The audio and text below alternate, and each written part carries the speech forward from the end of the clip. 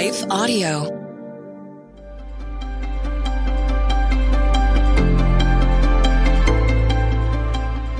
Welcome to the Crosswalk Devotional. We're so glad to have you listening. I'm Lynette Kittle, and today's topic is Gathering Treasures in Heaven. We'll be right back after a brief message from our sponsor.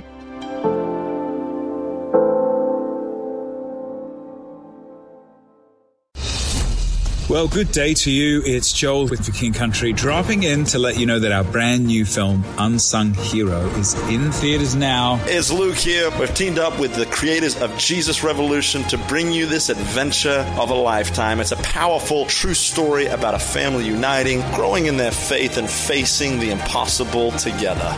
In theaters now, unsunghero.movie for more information. Rated PG. Parental guidance suggested. What impacts you every day? There is one book that influences almost every aspect of our lives. Museum of the Bible reveals the Bible's impact on your favorite musicians and artists, the way we measure time, social justice, our national monuments, and more. The Bible's impact is all around you. Discover how at museumofthebible.org/impact.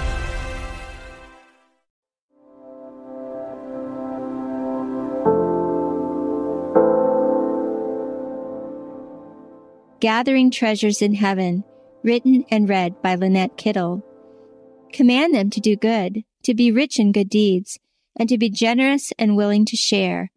In this way, they will lay up treasures for themselves as a firm foundation for the coming age, so that they may take hold of the life that is truly life. 1 Timothy 6:18-19. How do we store up treasures in heaven? Is it primarily through the financial gifts we give to the church and Christian organizations, or is there more to it? After all, in Matthew 19:21, Jesus answered, "If you want to be perfect, go, sell your possessions and give to the poor, and you will have treasures in heaven. Then come, follow me." However, perhaps giving money comes at too easy of a cost for many. What if giving money is an easy way out for those too busy or uninterested in investing their time and efforts in storing up treasure in heaven? And just suppose it's not where most of our heavenly treasures originate.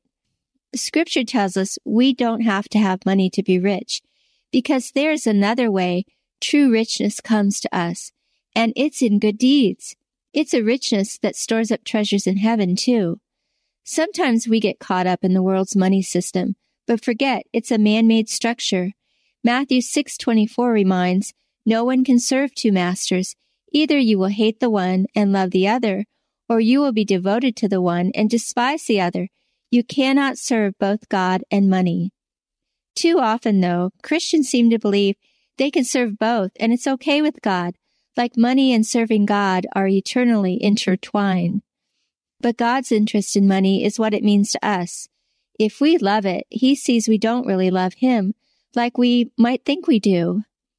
Like the story of the widow's mite, she loved God more than her money. Mark 12:43-44 explains, calling His disciples to Him, Jesus said, "Truly I tell you, this poor widow has put more into the treasury than all the others. They all gave out of their wealth, but she, out of her poverty, put in everything, all she had to live on." Placing money and possessions above or even equal to God reveals a heart that loves the world more than Him. 1 John 2:15 urges, "Do not love the world or anything in the world. If anyone loves the world, love for the Father is not in them." Yet sadly nowadays, some in the Christian community seem to weigh a person's faith by how they handle their money. Some in Christian circles mistakenly use it as a measure of their walk with Christ.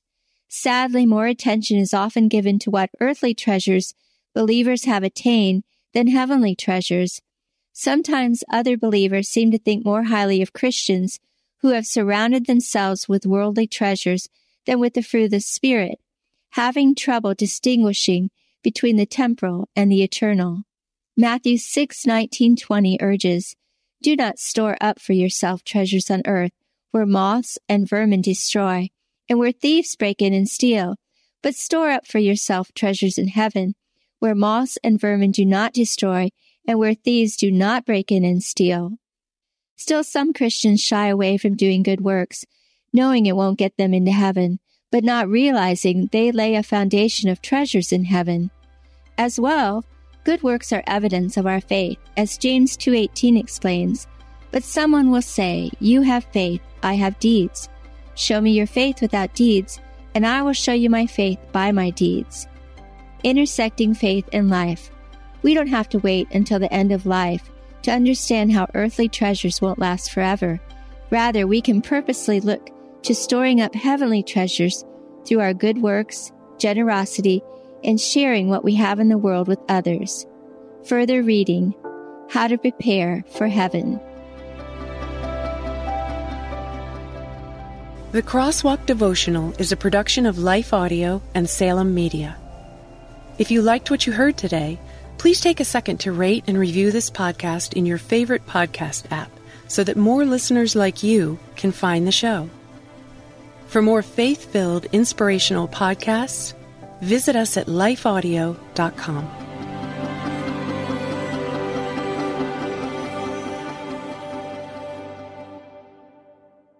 Is life feeling chaotic? I get it. I'm Rachel Wojo, host of the Untangling Life podcast. Don't miss the passionate encouragement and faith-based resources you need to help you clear your head and calm your heart. As Shell says, it feels like Rachel always knows what I need to hear. She keeps it real and is so humble. Her podcast is just the cherry on top. Enjoy Untangling Life with Rachel Wojo on lifeaudio.com or your favorite podcast app now.